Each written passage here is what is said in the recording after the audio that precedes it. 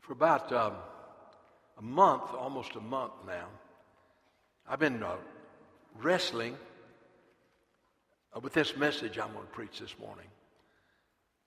Because I know in my heart what I want you to hear.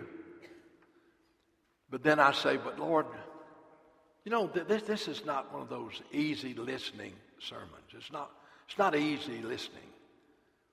People are going to have to listen with their heart.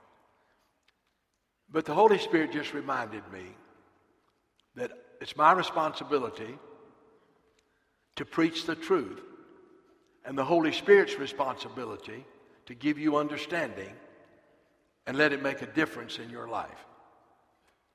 You know, there's a difference between revelation and illumination. Now, don't misunderstand me. This book is the revealed Word of God. It's fully inspired, truth without any error. It is the infallible, inerrant, eternal, living Word of God. God's revelation to you and me. And you know, we believe the revelation. That's why we're here. We believe it. And I trust we obey it. But there comes a time when the Holy Spirit will take the revelation of God's Word about a certain thing and illuminate it. And it's like, you say, man, why hadn't I ever seen that before? Why hadn't I ever experienced that before? It's almost like you get overwhelmed by a truth, a revelation that you've known, you've believed, you've preached on, but then all of a sudden the Spirit of God gives you, just illumines your spirit, that you realize how immense and how great it is. That happened to me about a month ago. I was reading some scripture about the greatness of God. And I'd read those scriptures many times before. And they had meant a lot to me. And I believed every one of them. And I'd preached them. But it seemed like only by the grace of God, the Holy Spirit just brought illumination to that. And I experienced, I'm serious with you, the greatness of God, and saw the greatness of God like I'd never seen it before. I mean, I was overwhelmed. I said, God, I cannot believe how great you are, how powerful, how majestic. I said, it's like I've never really understood the vastness of your greatness. And I'd read those scriptures, but it had never gripped me about the greatness of God. So what I want to do this morning is share with you those scriptures about the greatness of God. And trust that the Holy Spirit will just illumine them to you, that somehow we'll leave here with a greater understanding and faith in the mighty, mighty power of the living God. You know, I want to speak about the scriptures. I want to speak from the scriptures that speak about three things. First of all, these scriptures speak about the omnipotence of God, that He is all powerful. Now, I know we believe that, but when I say He's all powerful, then it means that He's all powerful. There's nothing He can't be or can't do. Nothing. But these scriptures not only speak about that He is all powerful, but that He is all knowing, that He knows everything. There's nothing God does not know. I mean, He is all knowing. And to realize that He not only is all powerful, but listen, the God who created us is all-knowing. He knows everything. There's nothing that has ever been that God has not known. And then the third thing is that God is ever present. There's no place that God is not. Sometimes we say, well, Lord, we want you to come and be here. And he knows what we're saying, that we welcome him, but he's here. There's nowhere you can go that God is not. Nowhere. I'm telling you, nowhere. He's everywhere. And so the God that we worship and serve, and the God that sent his son to die on the cross for our sin and give us eternal life, is all powerful, and he's all knowing, and he's ever present. He is a almighty God. Well, in Psalm chapter 40, let me just read these scriptures that God just used to help me. The first one I want to read is Psalm 40, verse 12. Isaiah 40, 12. Now look what this says about God. I want you to think about the vastness of this universe. Do you realize how vast this universe is? There's solar systems and solar systems and solar systems and billions of stars and billions of stars. And some of them are hundreds of light years away. And when you think of the vast and greatness of God's universe that he created, listen how it describes God as all powerful. Who has measured the waters in the hollow of his hand. You know, 3/4 of the world is covered with water, counting all the oceans and all that stuff. But you know, the Bible says God measured the waters in the hollow of his hand. My goodness. He measured the heaven with a span. He just took a span and he measured the heavens with a span. He calculated all the dust of the earth in a measure. He just calculated it in a measure. He weighed all the mountains in a scale and the hills in a balance. Now what the Isaiah saying, man, do you realize how great God is? That he could hold it, the oceans in the hollow of his hand and measure the universe with his span. He said, do you understand? Do you just have a little glimpse of how almighty and how great God really is? He's all powerful. And then we get another scripture, and this is the one that, these scriptures here is the one that just absolutely blew me away. I want you to look at this on the screen. It is he who sits above the sphere of the earth. I want to stop and say something to you. That word circle is the word sphere. Did you know for thousands of years we believed in a flat earth society? They believed in the flat earth. It was a flat earth society. One reason they didn't want Columbus to sail is they thought he would sail off into nothing.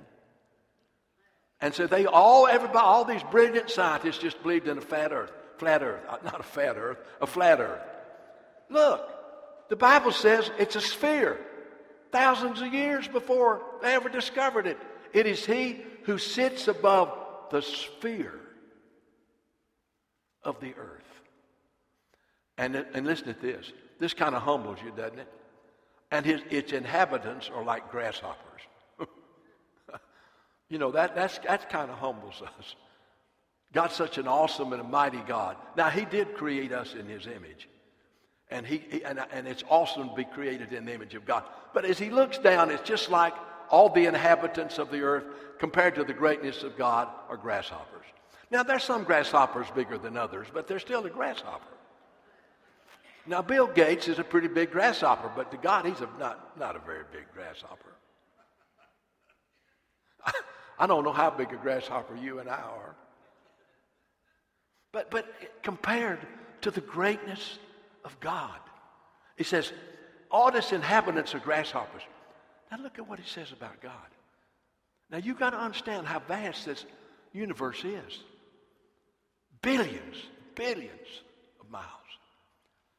He stretches out the heavens like a curtain. It's just like God just says, I'm just going to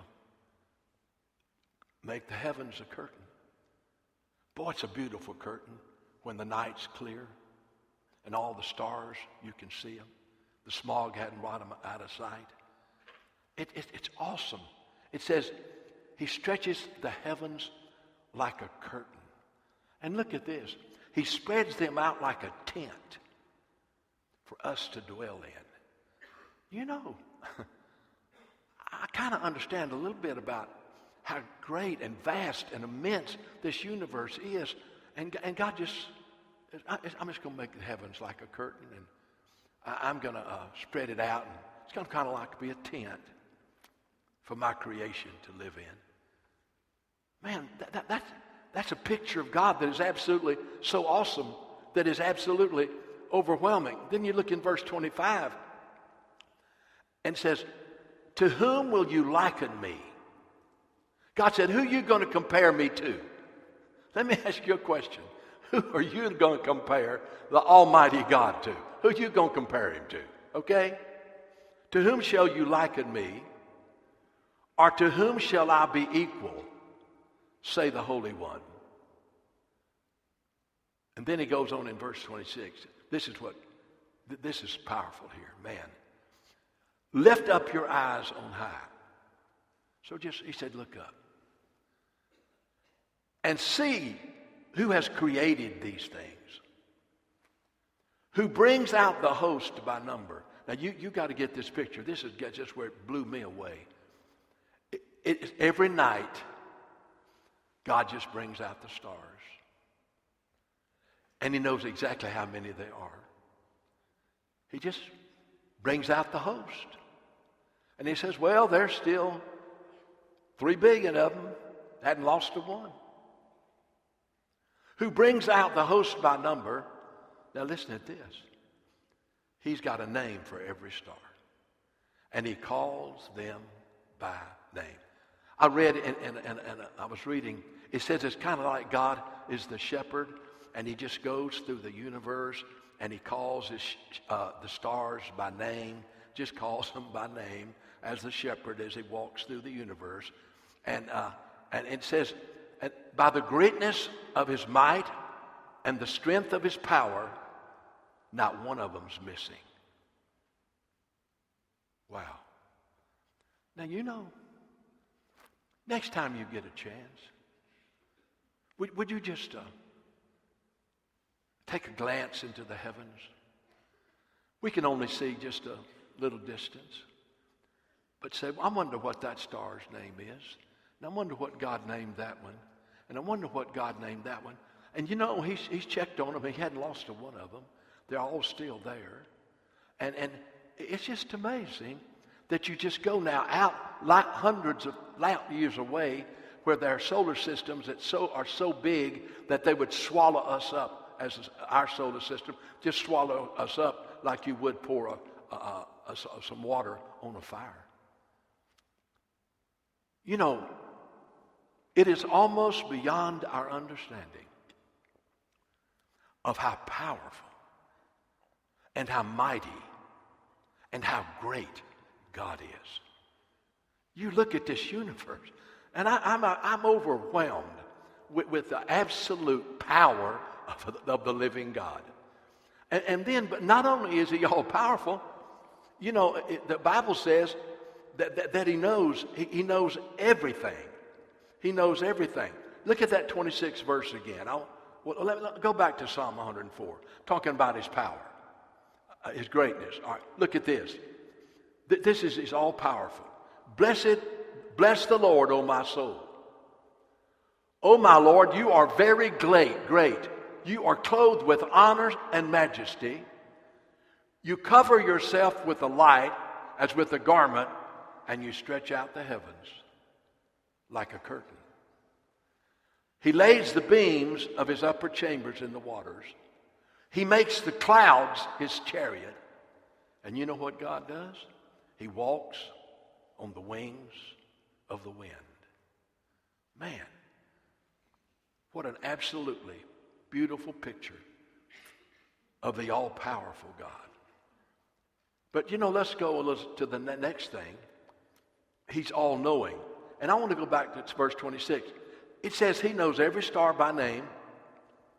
He knows exactly how many there are. He's never lost to one of them. And he checks on them every day. Lift up your eyes on high. See him who created these things, who brings out the host by number. Now, wait a minute. He's all-knowing. He calls them by name.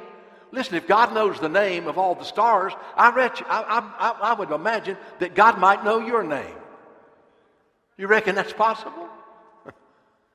Well, he knows all those stars, and they're billions of miles away. And he says, well, there's Bill there. Man, he's all-knowing. He brings them out by host. He calls them by name, and he does it by the greatness of his might and the strength of his power. Not a one of them is missing. He's all-knowing. There's nothing that God does not know. There's nothing that God does not know. I like these verses. In Luke 12, 6 and 7. Well, this is good. It says, are not 5 sparrows sold for 2 copper coins? And not one of them is forgotten by God. He said, you wonder if anything has worth. Well, there are those 5 sparrows, and they're sold for 2 copper coins. But God knows every one of them. He knows every one of them. 5 sparrows are sold for 2 copper coins. Not one of them is forgotten by God. Now, wait a minute. You say, Brother Fred, there are more birds than you'd ever see in your life. I mean, they're blackbirds, hummingbirds, bluebirds, redbuds, buzzards. It's all kind. Not one of them is forgotten by God. Wow, come on now. And then it says this, and this is, this is so good. It says, but the very hairs of your head are numbered. Woo. Now that's pretty infinite knowledge, isn't it? Now some of you do not have too many to be known. And that's because you have more brains, and that's why that's what they tell me. But he said, let me just tell you something. I'll tell you. You're wondering about if I know what you're going through. You wonder if I know about your problem. You're wondering if I know about your heartache. You wonder if I've just been forgotten in the crowd. You wonder if I'm just a statistic or a number or a social security. No, listen to me. God said, I look at you.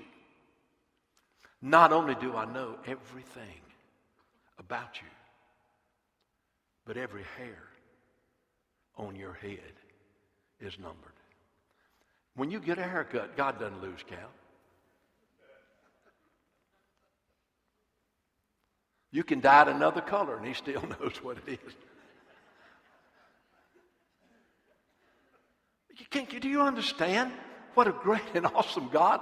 Man, he calls all the stars by name, counts them, walks through the universe on the wings of the wind, and just shepherds the universe. And then here he is. He knows everything about everything and everything about us.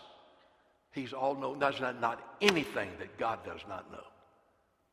But then there's the third thing, and that is that he's everywhere. He's all-powerful. He's all-knowing, but he is everywhere. Look at Psalm 139, verse 7. Where can I go from your spirit? Where can I flee from your presence? If I ascend into heaven, you are there. If I make my bed in hell, Hades, the place of the dead, behold, you are there. If I take the wings of the morning, and I dwell in the uttermost part of the sea, even there your hand shall lead me, and your right hand shall hold me. Did you know there's nowhere God is not? Nowhere. You never leave the presence of God. So many times people say, well, I know this is wrong, and I know I don't need to do it, but nobody will know it but me. Hey, you forgot. God's right there beside you. You mean God goes into the bar with you? Oh, yeah. He goes in there. But there's no place God isn't. No place. Nowhere. He is omnipresent. You are never out of the presence of God. Never. You are never out of his presence. You need to understand that. You're never out of his presence. You know, I read this. God is above all things. He's beneath all things. He's outside all things. He's inside all things. He sustains all things. He embraces all things. There's no place where Almighty God is not.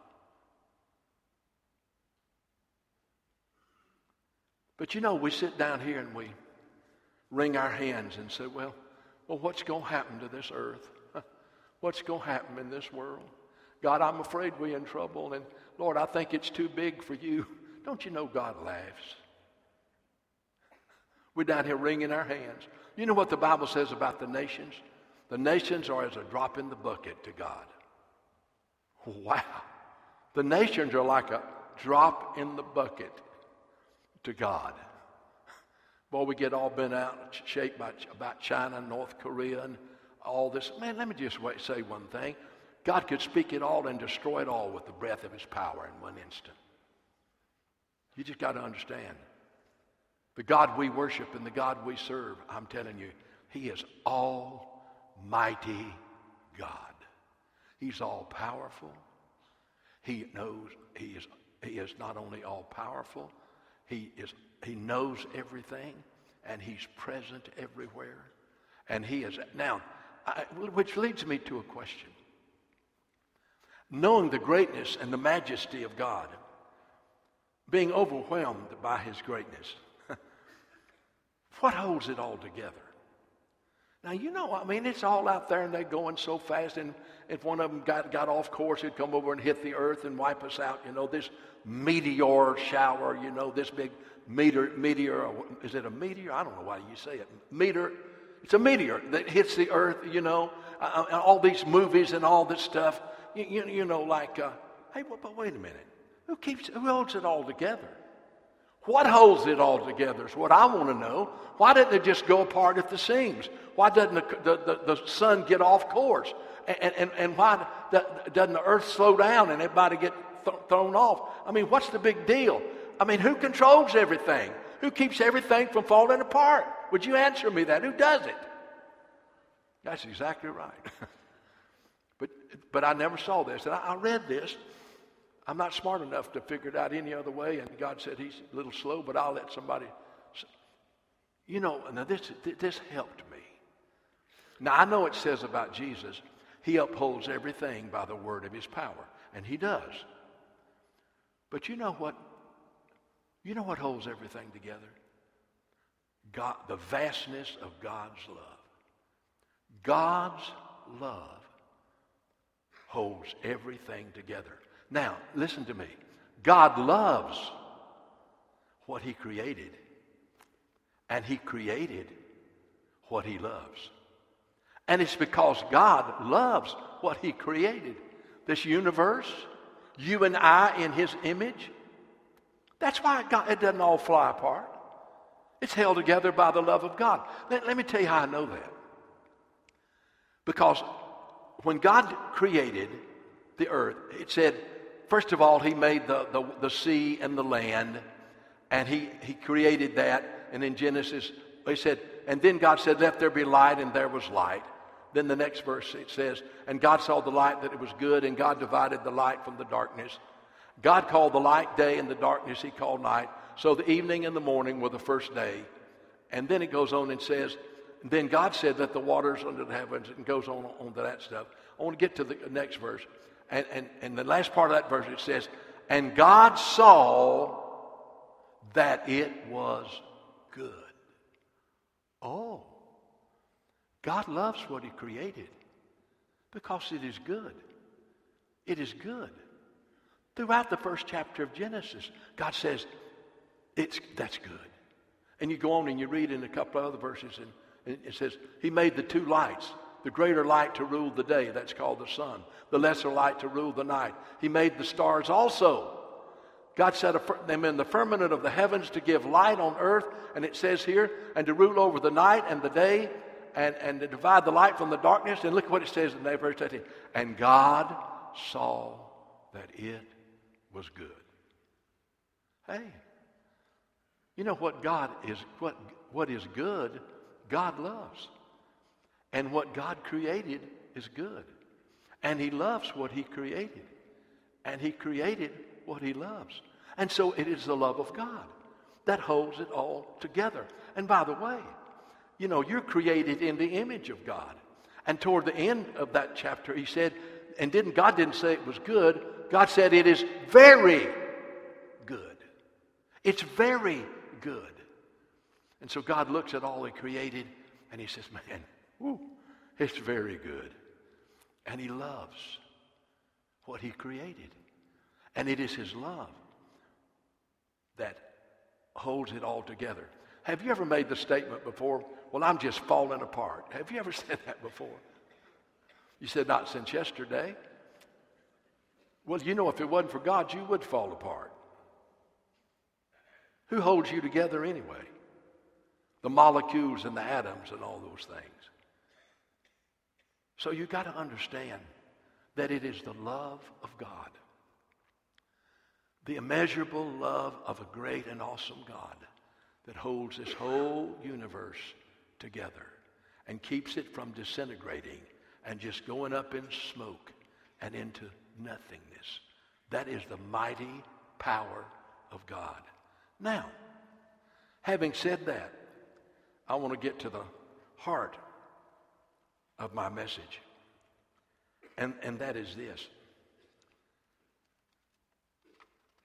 Being who God is,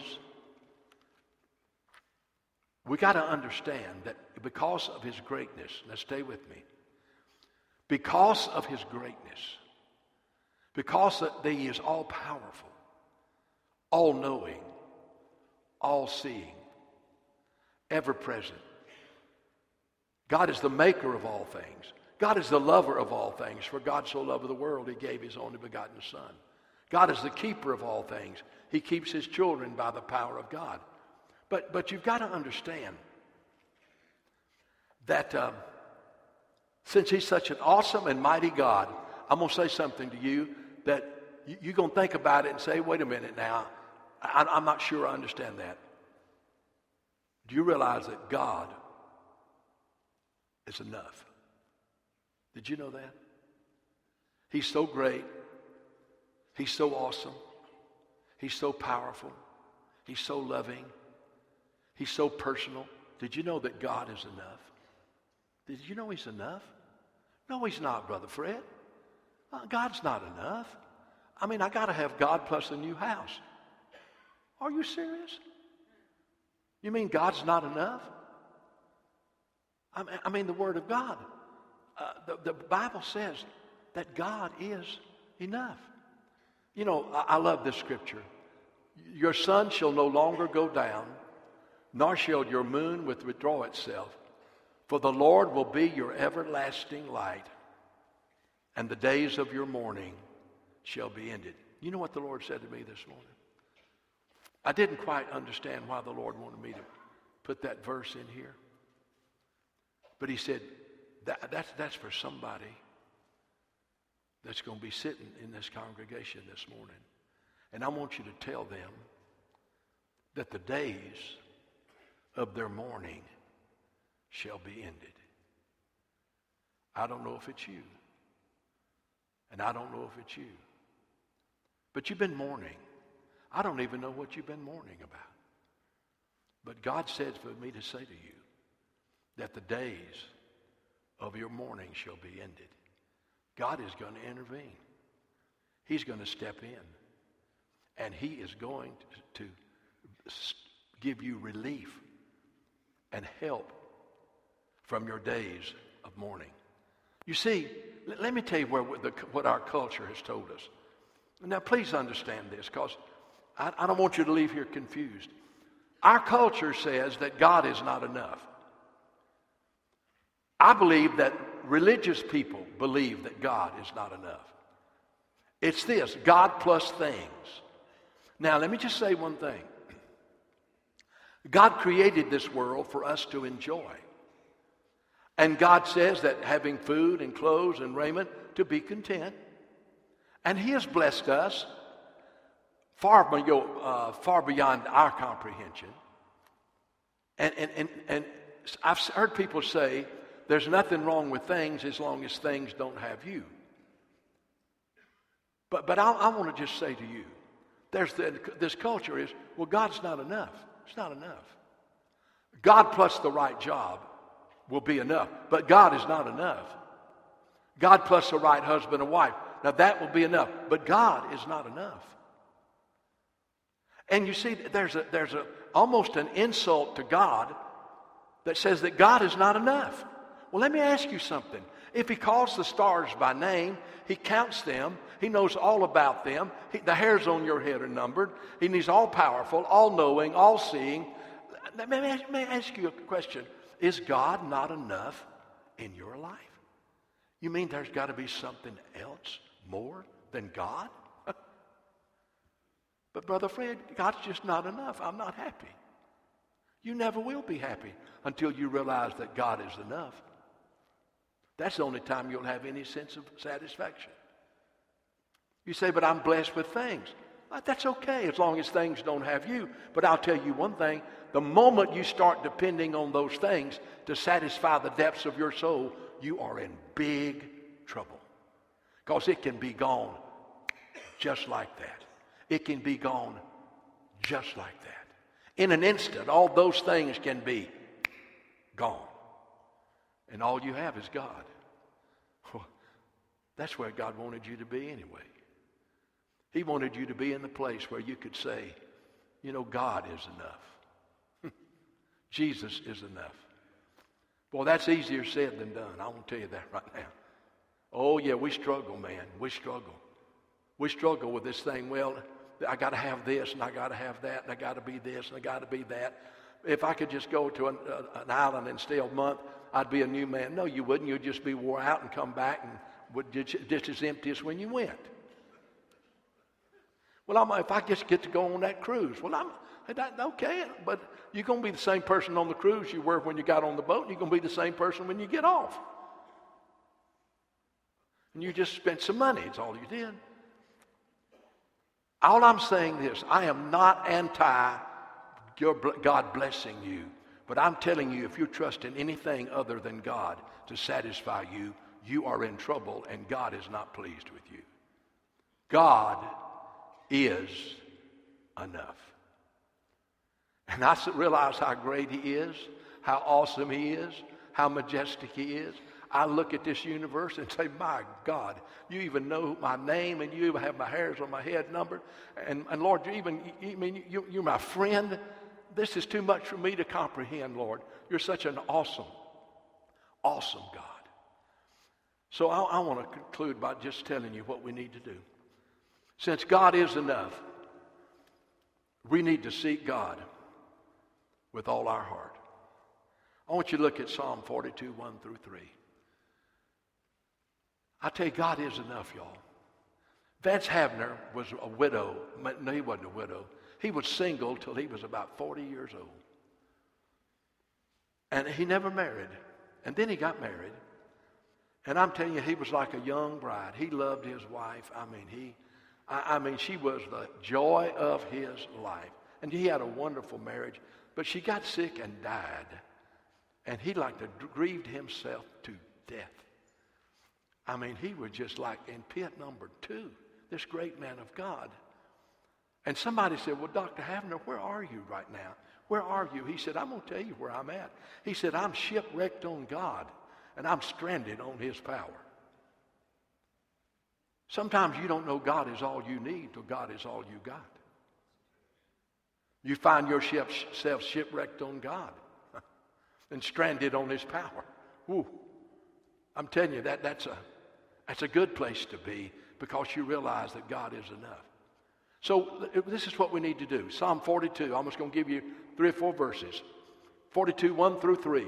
As the deer pants after the water brooks, so pants my soul for you, O God. It is you I want, God. Look at this. My soul thirsts for God. Okay, God is enough. My soul thirsts for God, for the living God. That's who I'm thirsty for. When shall I come and appear before God? My soul is thirsty for God. Then you're going over to Psalm 63. We're going over there. It says, you are my God. Oh God, you are my God. Early will I seek you. Now look at this. My soul thirsts for you. Man, it seems like we're thirsty for everything in this world. We're thirsty for this and thirsty for that. And when God is enough, and God plus nothing is still enough, and if you have things, that's another thing. Enjoy the blessings of God, but don't let them think that they're going to make you satisfy the deepest part of your being. Oh God, you are my God. Early will I seek you. My soul thirsts for you. I want to ask you a question. How thirsty are you for God? You say, I'm thirsty for success, Brother Fred. I'm thirsty for material things. Okay, come on. But I want to ask you a question. How thirsty are you for God? I mean, He's the God of this universe, man. He created you in His image. He has a purpose for your life. And He sent His Son, Jesus, to die on the cross in your place. So I'm asking you, my goodness, alive, how thirsty are you for God? Early will I seek you. My soul thirsts for you. My flesh longs for you. My goodness. In a dry and thirsty land where no water is. God, I am hungry and thirsty for you. My lips are parched. I am thirsty for you, oh God. Then you go to Psalm 63, verse 2. So I have looked for you in the sanctuary to see your power and glory. And then you get over into Matthew 5, verse 6. It says, blessed are those, this is Jesus, blessed are those who are hunger and thirst for what? Righteousness. God Himself. Blessed are those who hunger and thirst for righteousness, for they shall be filled. And then you get over to Matthew 6:33. Look what it says. But seek first the kingdom of God. Seek God first. God is enough. Seek God first. But seek first the kingdom of God and His righteousness. And all these things will be added unto you. Did you know the Bible says that we are complete in Jesus? That He's enough? I want to read you two verses. Colossians 2, verse 8 and 9. Now, he said, it warns us here. Don't believe the lies of the world that God is not enough. It says, beware lest anyone cheat you through philosophy, empty deceit, the tradition of men, according to the basic principles of the world, and according to Christ. Don't believe the lies of this world. But look what it says. For in Him dwells all the fullness of the Godhead bodily. It says that Christ isn't enough. He says, but for Him, in Him dwells all the fullness of the Godhead bodily. And look at the next verse. And you are almost complete in Him. Does it say almost complete? And you are complete in Him. I will not be complete, Brother Fred, till I have the right wife, the right husband. I will not be complete till I have the right car. I will not be complete till I get in the right house. I will not be complete till I get the right job. I will not be complete until I have perfect health. Come on. And the Bible says, and you are complete in Him, period. Who is the head of all principality and power. And then there's another verse, John 15:5. I'm the vine, you're the branches. He who abides in me and I in him bears much fruit. Without me, you can do nothing. I have to be honest with y'all. It was a glorious experience for me as I read those verses, and all of a sudden the Spirit of God opened my eyes to the greatness of God. I cannot tell you what went on in my soul and my spirit. And I still am amazed when I think of the greatness of God. And that ought to show you the God that created you, the God that sent His Son to die on the cross for you, the God that raised His Son from the dead, the God who lives to live His life in you. I'm telling you, why should you ever be afraid? Why should you ever be frustrated? Why should you ever fear? Why? Why? I mean, you're a child of the living God. I mean, the living God who knows the name of every star and counts them every day. My God, what is it going to take for you to trust God? I mean, to believe that He is enough, that you'll never face anything that is too big for God. You'll never face anything that is too big for God. But the thing is, you've got to realize that He's enough. And you have to go after Him with your whole heart. And that's the challenge to me in a busy, cluttered world. Will I pursue God more than anything or anybody else? That's the challenge in my heart. And will you pursue God through Jesus more than anybody or anything else?